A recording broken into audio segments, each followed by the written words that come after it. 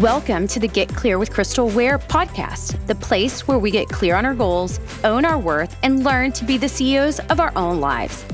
I'm your host, Crystal Ware, lawyer and former Fortune 500 corporate leader who found the confidence to say goodbye to a lucrative career and start my own business. Now I'm opening up the playbook and sharing everything I've learned to get you there faster. It may not be easy, but it will always be worth it because you are made for more. So put on your big girl pants, jump on board, and let's reach for the stars. Are you ready to get clear? Welcome to Marriage, Money, and Mayhem. I'm really excited. Today I have Crystal Ware on, and we have recently been connected through Instagram, which is, I love the power of social media. I know sometimes it gets a bad rep, but I've found so many new friends through Instagram, and she DM'd me, and we just have been chatting over Instagram. We've had a couple of calls, and I'm just excited to dive into your story and hear more about you. Thanks. I'm so excited that we're finally getting to connect and do this. Yeah, we had to cancel this 2 times, all my fault. And I'm like, this is going to be a good one because there has been resistance. And I always think, when there's things that are coming up against something or trying to stop it, I don't know, maybe I'm a little spiritual and woo-woo, but I always think, well, there's a reason behind that. And when it does come out, it's going to be awesome. So I'm excited to dive in. Crystal is a lawyer. She's an entrepreneur and she's an investor, which I love. You guys know I love my investor women. There needs to be way more women in the investing community. And so I'm excited to dive into your story. Maybe for people who don't know you, could you give them a little bit of a background? Yeah,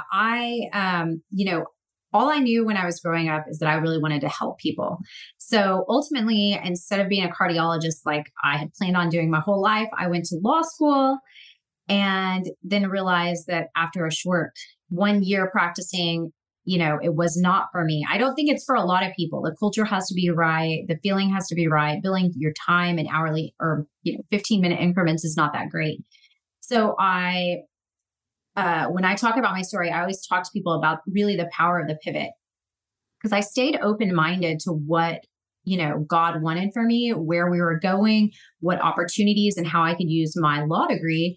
And while I was interviewing, after having kind of a negative start, I wanted to make sure that where I was going was going to be great. So when I was asking around, another company said, you know what? Yeah, we work with that company. They're great, but we would love to hire you. And I thought to myself, I might be giving up this identity as a lawyer to take this position as a technically non-legal role. But you know what? Who you work with makes such a huge difference in your life. And so I was literally sitting at the airport, getting my bag weighed to get on a flight to go to Singapore because I'd quit my job. And they called me and said, you have to decide right now. And I said, why not? Let's just try this out. And it really shifted the whole dynamic of where my career was going. I made some other steps along the way. I worked in a Fortune 500, then a Fortune 50, sitting on a finance committee. I was the only non-CPA. So I got to learn a lot about what all entailed at a Fortune 50 for finances and thought, I really want to do more. I'm going to start a business. So I found a partner, started a business. We basically sold that business into the company I'm currently working with now. And through that, I learned about investing. I learned about real estate. I learned about so many other things. And it was all because I had an interest. I had, asked questions, didn't accept the status quo, and really let the world be open to me. I love that. I love that. Yeah. So what was your business that you started then? So it was a small boutique insurance and consulting business because that's what I kind of pivoted into from law, was doing commercial insurance. And so I started my own boutique group and then sold my platform into a larger insurance agency that's owned by a bank. Okay. And so currently, are you still working with that company? Do you still work for them? I do. Yeah. Yep. I do. And it's great. I mean, I had the infrastructure in place that I was looking for to get the support to make all the pieces in my life work. And I just love being able to work with small and mid-sized businesses and bring them some technical skills that they may not otherwise have access to. Since usually people that have been in the Fortune 50, 500 1,000 kind of usually stay in that arena. And I really like working with more, real owners of businesses. Love it. Yeah. I love that so much. Your story is so interesting. And I love that you said you were just open to possibilities. And have you always been like that? Did something shift in your life to make you be like, let's just see what happens? Well, I mean, were you scared? Because, most people, if they're like, I went to school to be a lawyer and then I'm going to just take this different turn and I'm going to go a different direction and I've spent all this money, what did that feel like during that time? How did that shift for you? Well, I'll tell you on several points. One, I think I've always been open to possibilities and trying out new things and doing different things. My parents have told me multiple times that when I was a kid and I'd come home and I'd be like, guess what? And they were like, oh crap, what? And I would just, have all these ideas like, let me try this, let me do this. And I just continue to bring these ideas to my parents. They were like, where did this child come from? So I think, yes, to some degree, I was born that way. But I also had a friend, my running friend, who was a director of a company at the time, who had also made the switch. She was a practicing lawyer who went into risk management.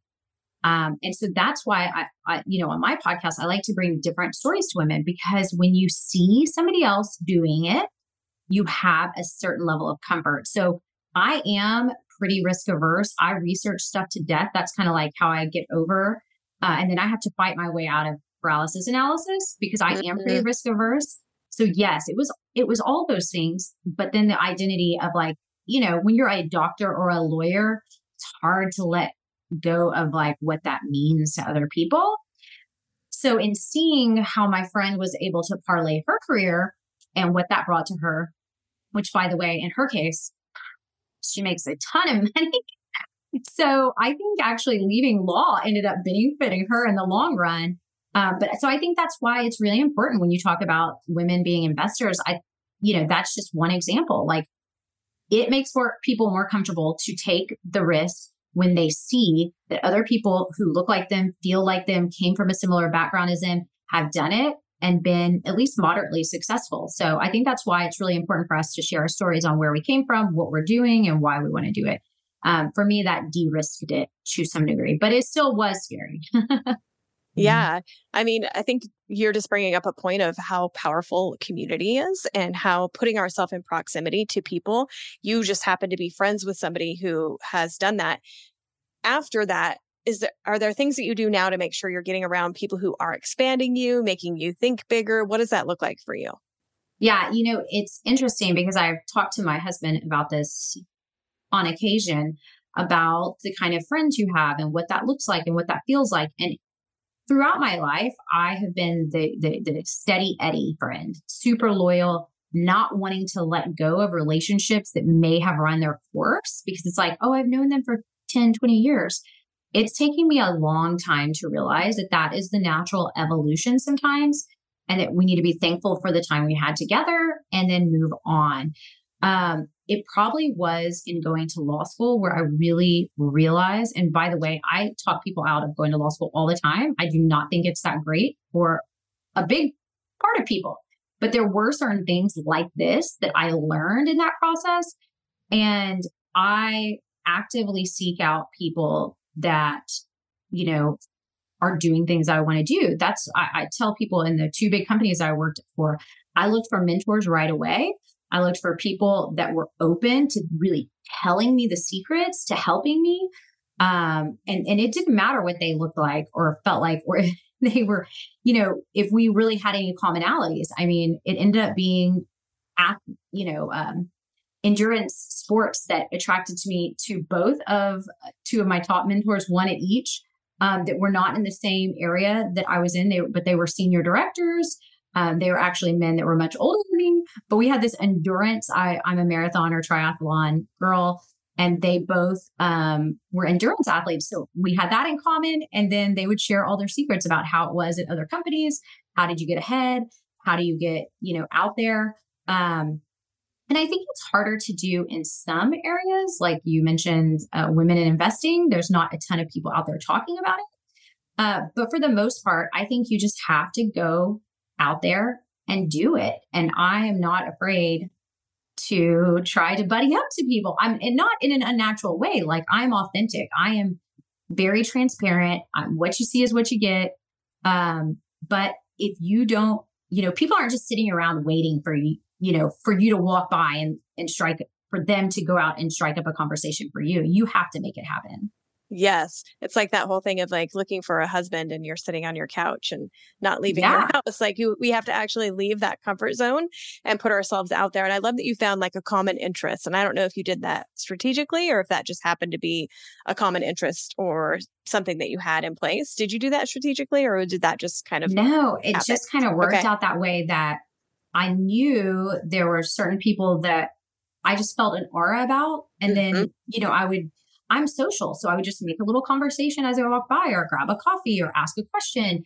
And then I don't like talking about business that much. So if you were in a business meeting with me, you'd probably find that I will ask you personal questions for an hour and then we can talk about a little bit of business for 10 minutes.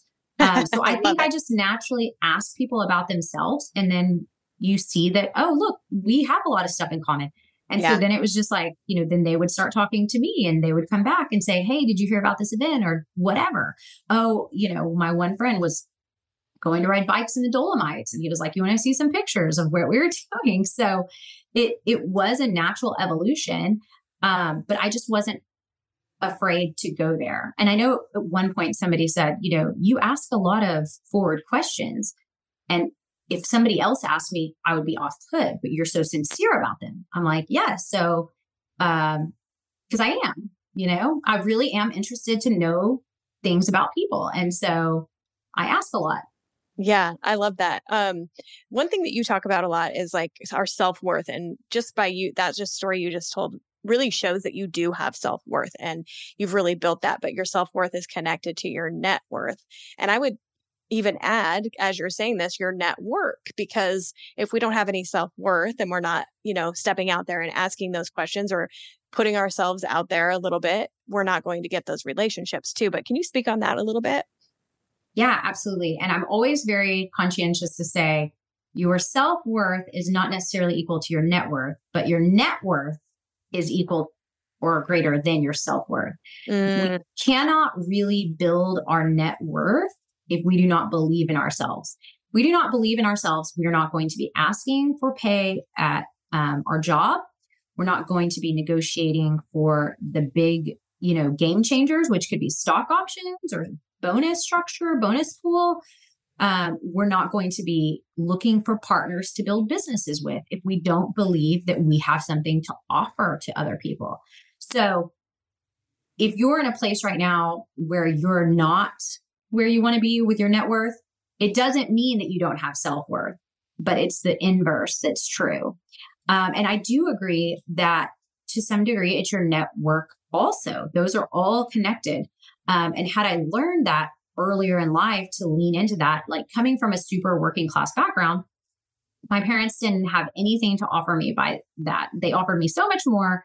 I'm so thankful. I'm not all, I loved my childhood, but they didn't, they didn't have a network. They didn't know how to introduce me to people and they didn't even need to teach me. So through some family friends, we actually did have a lot of legal heavy hitters. And I didn't tap into that to the very end because I thought it was uncomfortable. I thought I was trying to game the system, trying to cheat somehow by calling in favors. Well, little did I know, that is literally how everybody that gets ahead, that's what they're doing. I mean, the people that were the top 15% in law school, they had lawyer friends or family who told them how to study. I had to learn and teach myself and struggle. So when you have resources near you, whether it's people or opportunities or whatever, you need to lean into those. You need to, create authentic connections and relationships because that can be hugely valuable to you. And I think that goes back to your question, earlier about building out and how you surround yourself with the right people. It could be your personal life, but then separately, your kind of business career life, you may have a different ecosystem, and making sure that you're getting into the network is really important, especially for ladies who don't come from, wealthy family. Yeah. Yeah. And I think most people don't, that was one thing that I thought that if you didn't come from wealth, you couldn't have wealth. That was just the way, or you had like some special talent, you invented some crazy thing. I didn't understand that we are able to create wealth, and we can get into that. But it is what you're saying, like getting around the right people. It's building that self-confidence. I love that you talk about really giving women permission to ask for what they're worth. And just even that conversation that you said you had connections, but you weren't taking advantage of them. If somebody's listening, because I mean, I can even relate to that, of times where I don't take advantage of connections that I have.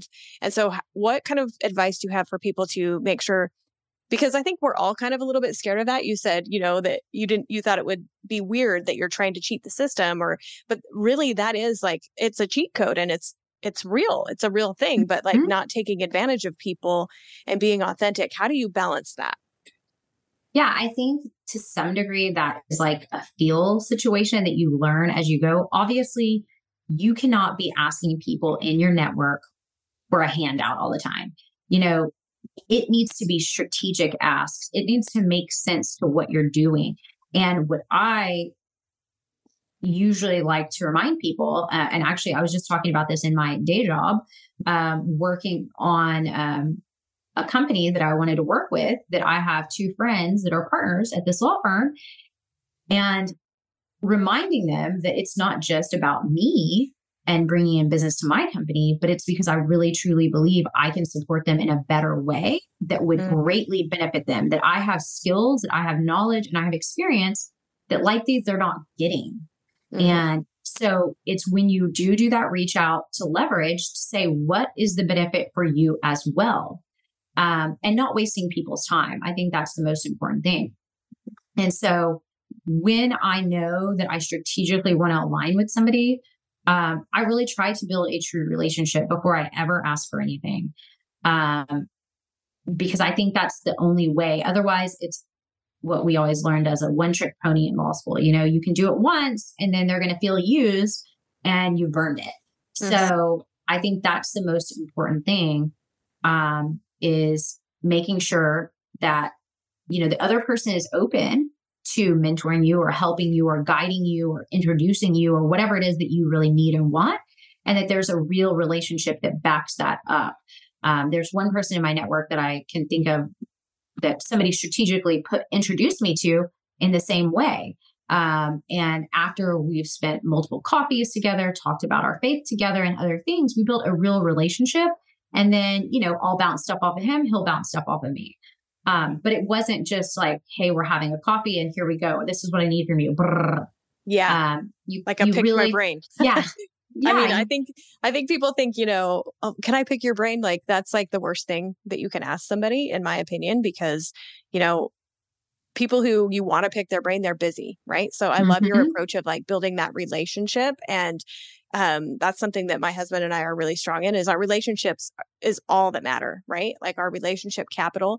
And then if you're not asking for things all the time, when you truly have built a relationship, when you do ask for something, they're there and they're ready to do it because you have provided so much value to them that they're ready to jump over hoops for you.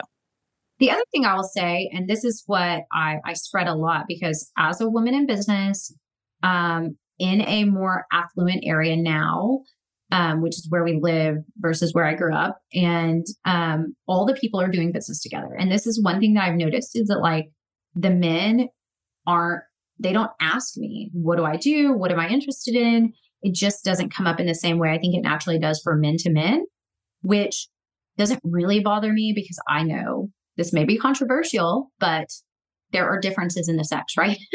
We have differences. And so I understand why, but I have to find a way to like insert it.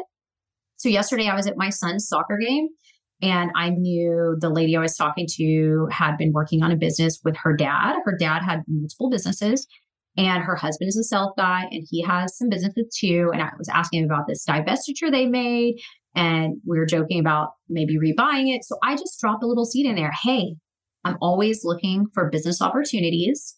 If you guys ever come across something that you want to partner on, like, let's talk about it. You know us very well, and I would just always love to talk about it. And I mentioned, the difficulty in getting a business partner, and that I really wanted a business partner to move forward in buying a business. So I just try to drop those little hints with people I know that may have opportunities in the future or may be looking for somebody. So I think just letting people know what you might be looking for, what you might need, so they maybe will think about it and you don't have to ask. The other thing I was going to say about what you mentioned about pick your brain, there is a way to rephrase that I think is also helpful for people, especially people in business that have been super successful and or built up their business from scratch. They often love to share their story. So if you just say, I want to know how you did it, because they're very proud, they will offer that. You have to listen critically to pick up to pick up all the nuances of that to learn. But that's a way to really learn without just the pick your brain and come in with a list of questions, right? Let them tell you their story and take it, for what it is. And it's also a way to build a relationship when you're doing that. Yes, I love that so much. That is such good advice because it isn't, and you're right. Like most people want to give, most people want to give back. Somebody gave them, threw a ladder down for them, right? So I think most people want to throw down a ladder, but if it's all just take, but when you ask a story and they're able to give and you're just extrapolating those nuggets that you can get from them and you're building that relationship at the same time, that is solid gold. Make sure everybody takes notes on that. That is amazing. I love that. I just want to pause and say thank you to all the amazing people tuning in and making this show a success. And to share some exciting scoop, I am opening up for the first time ever one-on-one coaching. We have 2 options available, the Executive Edge 2-week program and the Career Catalyst 6-week program, which will use my proprietary Earn It framework. If you're ready to propel your professional journey, crush your salary goals, or need someone to coach you through a big career decision, let's conquer it together. Limited spots for unlimited empowerment. Links to sign up will be in the show notes and in the link tree on my Instagram and LinkedIn site. See you there. With women, I think this is a subject you talk about a lot with women and money and just the taboo of like talking about money. Talk to us about that and how you've shifted that. Have you always been like comfortable talking about money, or did something shift for you? Well, growing up with, I'm an early 80s girl. My parents are young parents and we didn't have a lot of money growing up. At one point, my grandparents, I think, probably had to buy us groceries a couple of times. Thankfully, that, experience really motivated my dad to figure out, like, where am I going here? And he ended up retiring recently with a very successful career. But just in my early years, it was hard going for a while. And I think because I was old enough to see that and remember that I always was very keen on where is our financial position? How do we look? Now, my dad would not talk to me about it until later years. Now, my dad is very open about where they are in retirement, what's going on. The dynamic has shifted. But I think that has just been a cultural norm in America overall for people to not talk about money, to have these money narratives in their head that, if you talk about money, it means you're greedy. Or it's just, frowned upon to talk about money. Shift gears to when I went to law school, it's a different dynamic because the top, whatever they are, 10 or 20 law firms post their annual first year associate salaries. Now, you don't know, but you could kind of extrapolate. Okay, if you get a 3 or 4% your first couple of years, a lot of times people want to give above the normal 1.5% to 3%. So you could kind of extrapolate for a couple of years, but then, people are negotiating. But the point is law firms post it. So to me, that was like, okay, so now we know where the bar is, the high bar. Mm-hmm. Let's work backwards. What are we getting? What are you getting? And it just didn't feel that weird to ask people to me. Other people might have felt weird, but like I said earlier, I'm not shy about asking stuff. So I just started talking to people about it. And I found that when I started talking to people in a subtle way, in a non-competitive way or a non-confrontational way, other people were interested in talking about it too. Because how do you know where you are in your organization, where you are in the industry, where you are in the market, if you don't have a few other points? And so there is no law. I like to tell people there's no law to prevent you from telling somebody your salary. It does not benefit companies. They're not going to encourage you, because the more you talk about it, the more you may find, well, crap, I didn't ask enough. Now I'm bent out of shape. Now I'm looking. Now I'm asking for more. But it's us. It's a cultural issue. And then when you look to women, I just think because so much, for so many years of our history, women are homemakers, that the value and money was for somebody else. And so women didn't get as comfortable talking about it as early as maybe men did. And then, like your dad isn't talking to you as a girl or a daughter about money, maybe the way he would a son.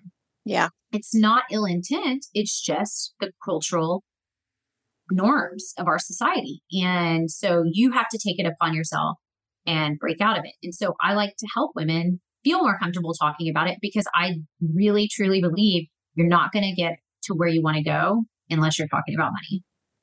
Yeah. I love that. And I think, we need to have more conversations about money. I have so many friends who there's not a room that they can tell what they make, right? Because maybe they feel bad making their friends feel like they make too much, right? So there's like almost a shame around it, when really they should have a space and a place to be able to be proud of what that is, and also show others that it's possible. Just like what you were saying in the earlier conversation of, this actually shows others what's possible. And I'm not saying you should just go around telling what your salary is to everybody you meet, but why are we not having these conversations, and why is it so taboo, right? Absolutely. Yeah. I mean, and then I look at my husband, who has never been in corporate America.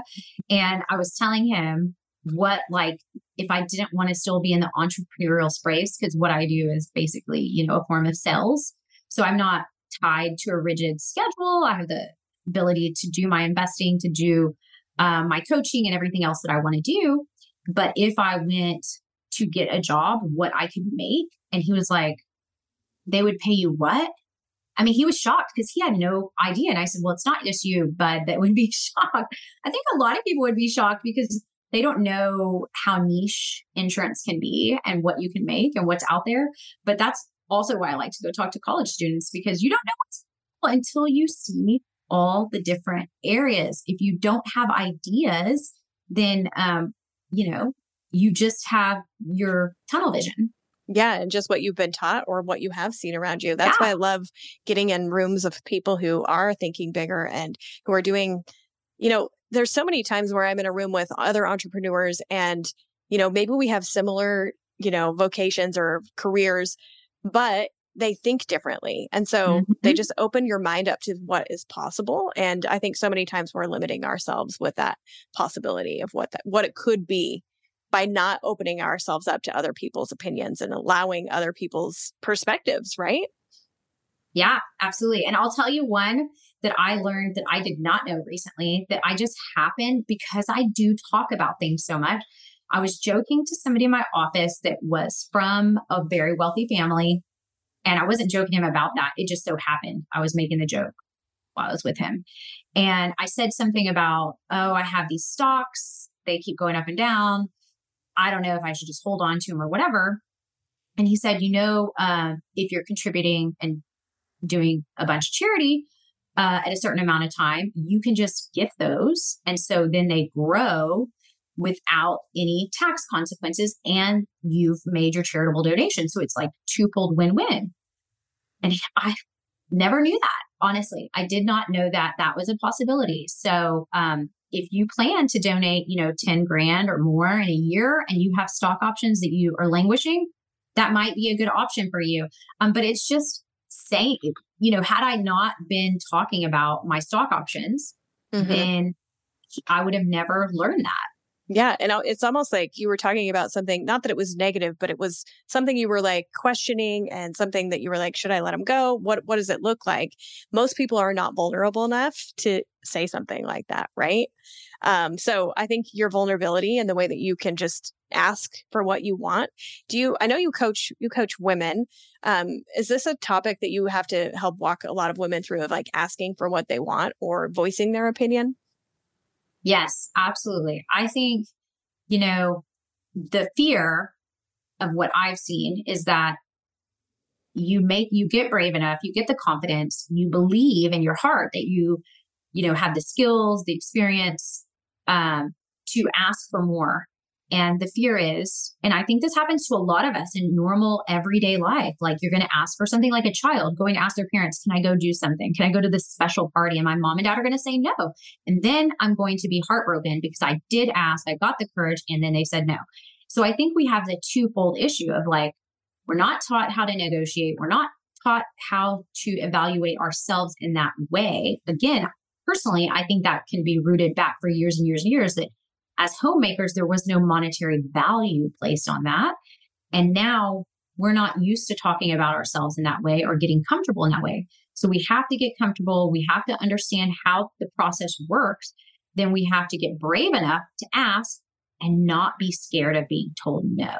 And that's the second piece that I think, whether people consciously realize it or it's subconscious, I think a lot of women are out there feeling like they should be getting more, but they don't want to go into that conflict space of like, where does this put me? What if they tell me no? Then I'm going to feel worse about myself. It isn't you, it's them, it's not. Yeah. What is that saying with like dating? Yeah. How do you coach somebody to walk through that if there is just that massive fear of somebody, that woman you just described to us? How do you coach somebody through what that looks like? Yeah, well, there's a lot of different moving pieces on how you evaluate what your real worth is, and then how you stand on that number and have the confidence in that number, that are really, technical points on how you go about looking at the market and your job experience. And then for some people, it actually takes having some kind of affirmations. It may take months for you to get to the place where you feel like confident. Some people are able to really see it and feel it and take it in and go and ask. Other people need to go test the market. Some women really need to go out and job hunt and see that not only could they ask for more, but maybe the even first offer they get is way above what they thought was possible. And so they need that external validation before they really start valuing themselves in that way. And I always say there's, you want to map out those circumstances specifically, because you don't want to burn a bridge if you really don't want to leave your company. And then you don't want to be out there scouring the market and then turning people sour. But then on the other piece is really understanding that it's not personal. We all have to learn how to accept rejection, to accept failure. And, once you do, things and doors will open up for all aspects of your life. And it's a huge difference maker in your life and your success in your career, but it's really a little thing. It's not easy, but I say this, I feel like on my podcast all the time. The answers are always the most simple things. It does not mean it's easy. So I don't try to make light of that, because it's not easy to say, I'm going to get you. I just want somebody to tell me no. When I am looking for external validation in a salary raise that I've asked for, and my boss or mentor doesn't support it, that is deflating. It can be very hard, but learning how to deal with that failure. And then what do I do with that information? What does that tell me? Is it truly that they cannot afford to pay me what I feel I'm valued? Or is this a sign that they don't see me as the rock star I know I am inside? And if not, how do I find a place that values me the way I value me? And the most important thing that I really want people to understand, it's not just about the money. When your expectations in anything in life, when your expectations are met, things are much easier. When your expectations are not being met, it creates a lot of internal conflict, which then, whether you know it or not, is flowing out into how you interact with other people at your office, how you feel about yourself, how you feel about the organization, how your work product will, turn out. And then when there is stress or difficulties in your job, which happens to most people, are they going to feel overwhelming, or are they going to just be normal stress? If you're in alignment, all of those things are much easier. And when you're not, your job is going to feel bad. And if you're spending a third of your life there and you don't feel great about it, no money can make up for that. Yeah. Yeah, I love that. And I love that you just brought up the mindset piece, because that's probably the biggest piece of it, is just how you handle that rejection and what you do with that information, because really rejection is just a redirection of where you're going and what it means and what are you making that mean about yourself. And if we can think about it, you mentioned earlier, it's like asking your mom and dad if you could go do something, if they're going to say yes or no. If we can think about it more in that way, because now we're like, well, that's so silly. When you're little, it's a big deal, right? But now as adults, when we're like thinking about that, it's like, we should have just asked, because the worst somebody can say is no. And that's actually our worst case scenario. We're already living it. If you're wanting a raise and they say no, well, you're already in that. You already have a no. So you can either ask it and take that risk to get that, and then do like what you just said, is this where I want to stay, or is my value somewhere else, and making that decision. So such good advice. I love this. Can I ask you some random questions? Yeah, of course. Awesome. I always like to, it's marriage, money, and mayhem. So I always like to ask the question, I'm not going to ask you a sex question, I promise. Had to throw that one out there. What is something you do in your marriage that maybe isn't typical, or that keeps it excellent, or keeps, just you guys being close? Well, I'll tell you one thing that I always, because I'm so open about stuff, that I talk to people, or I tell people this pretty regularly, that I think people are very surprised about. My husband and I don't have joint accounts. He was, had it, older when we got married. He's 8 years older than me. So I was a little bit older too. And we just, at the time, I have worked myself out of a more small-minded moneyness, and being worried about nickels and dimes. And so when we got married, I just thought, I know you're not a big spender. We knew where we were, but I thought maybe it would stress me out if I saw little things flying out of the account that I couldn't control. So I just thought, let's just keep our accounts separate. And so we always have. And I think it's worked out really well. I don't bother him about what he's spending, and he doesn't bother me about what we spend. We have a big picture idea on where we want to go. And the big shift that I think I made as a person, growing up in lack, he probably didn't think about money as much as I did, but was thinking about where we want to be with our savings and then backing into the rest, instead of having some crazy budget and then like watching nickels and dimes that aren't going to make a big difference to my life. I was just having an overall picture on where we wanted to save. And I think, going into the marriage with a really good idea on how he was and how I was on money, we were just always on the same page. The other thing that we try to do regularly is, just get out of our house. We have 3 kids. And so that can be a challenge. He has a busy job. I do a lot of other things that interest me. Our kids are really busy. So just making sure we have time to dial in, and then sending each other sweet texts randomly. I love that. And so you guys have like a shared vision for your finances. You just keep your money separately. We have other joint accounts and stuff, but our just daily checking account are not tied together. Yep. Yeah. I love that. Cool. The other question I wanted to ask you is, if your 15-year-old self was sitting in front of you right now and she saw the life that you've created, the family you've created, the impact that you're making, what would she say to you? Oh my gosh. This thought of that makes me tear up, but honestly, and people might roast me for this, I don't know. She would probably say, I knew you would do it. I mean, I just always felt, I didn't know how I didn't have some master plan, but I just always knew that this was going to be the life that I had. I actually told somebody that recently, that like, it's crazy. I mean, not that it's not all perfect. My husband and I have arguments. Our kids are crazy sometimes. Like, life is not all perfect. And I never try to pretend that, but literally what my life looks like, if I had been wise enough at 15 from a, working class family to sit down and think about it, this is exactly the kind of elusive, whatever I was thinking, feeling, this is exactly what it would have been.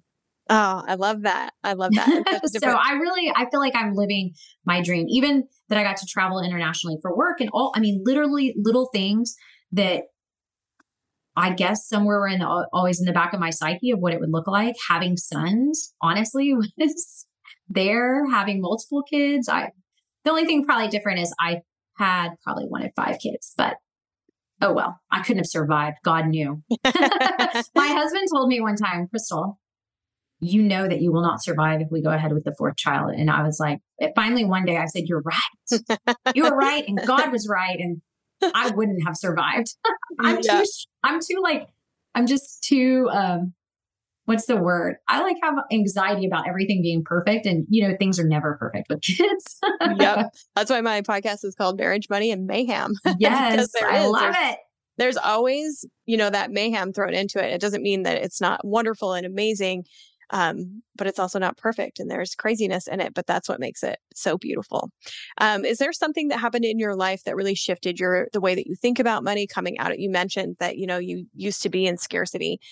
Was there a situation that happened to you that shifted that for you to get out of scarcity? I cannot really say, I cannot pinpoint it. Although, when I first started working with a life coach, I think that helped me shift some, although we did not talk about money directly a lot. Some other things that he said along the way, I think helped things click. Mm. And then when I really realized that money, and it may have been listening to Ken Honda at some point, Happy Money. It's a Japanese guy that has this great book, and he is like an all-star in Japan. And then he's kind of come around, but he is a money guy that talks about how we feel about money. And I think somewhere listening to him, I think something in there resonated with me that like money comes, money goes. I can always make more money. And I think knowing that, now it doesn't mean I'm not working for it. It doesn't just fall into my lap. So I don't want to give anybody that impression, but knowing that I can, it's up to me. And if I am being a good steward of the world, I believe that God will help me steward more. And just knowing that and having the comfort in that, I think helped me release it. That I don't need to worry about tomorrow and stress myself out and give myself ulcers and stuff like that about a Starbucks coffee. Like, I can get Starbucks every day. I'm going to be able to afford that. And it does. Whenever I've been worried, like I've never been worried that like, could I survive and pay my bills? But if I've ever been worried about like, I need to do this, I want to do that, when I just let it go, things would just come. Mm-hmm. And so I had to be aware enough to look for those situations and then relax in that and know the knowledge that I have the ability to continue making more, that I am a good steward of the world's resources. I'm not a wasteful person, and that I have good intention for all that I want to grow. And then I think also just accepting and not letting other people's opinion that I like to talk about money and I want to make more money. That doesn't make me a bad person. There's nothing evil about wanting more money. Yep. So just being comfortable in that like, I like to make more money and I want to make money. Yes. Well, I mean, I think that really ties back into your point right before this is like our relationship with money, how we feel about money. Like that really does matter because if we're in that scarcity mode and like hanging on so tight to it, you're actually attached to it if you're hanging on tight to it. And when we can surrender and just let it come in and out and add value, like you said, you're adding value to the world. So of course you're going to be paid for it because that's just the way money works. That's the energy of it, of what it is. It's really just the result of what you're putting out into the world. And, you know, I think anytime that I'm feeling that scarcity feeling coming, I have to remind myself I've never went without. Never. Have there been times where it's been tight or we were, you know, in the early days, like, how are we going to make payroll? Absolutely. But we never did. We never missed payroll. So just knowing that, and like, I think it's like a surrendering to what it is. So I love your response so much. So good. Well, thank you. It means a lot that you would even say that because that is truly what I care about. Like, I want to make a difference in the world. That is like my personal mission statement. And so I'm trying. You're definitely doing it. For anybody who's listening, how can they connect with you?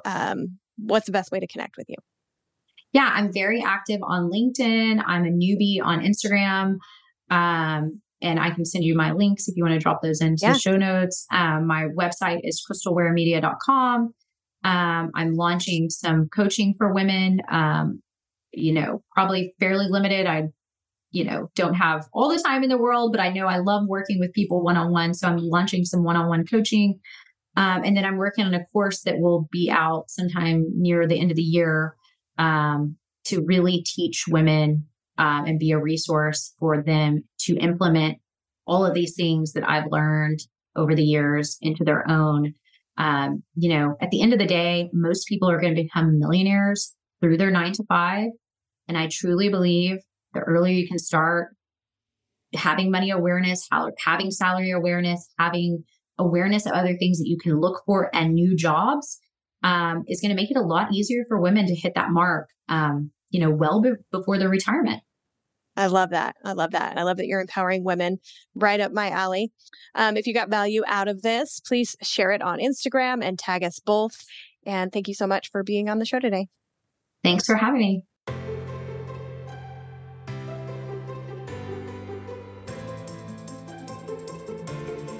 Thanks so much for tuning in. If you want to create a career you love, get the salary you deserve, and build the confidence to live life on your own terms, sign up for my free newsletter where you'll get actionable tips to raise your worth, build your wealth, create freedom, and create a life you absolutely love. Head over to crystalwaremedia.com to sign up or click the link in the show notes and join thousands of others making their dreams a reality. Whether you are just embarking on the journey or well on your way, the Worthful newsletter has something for you. See you next week.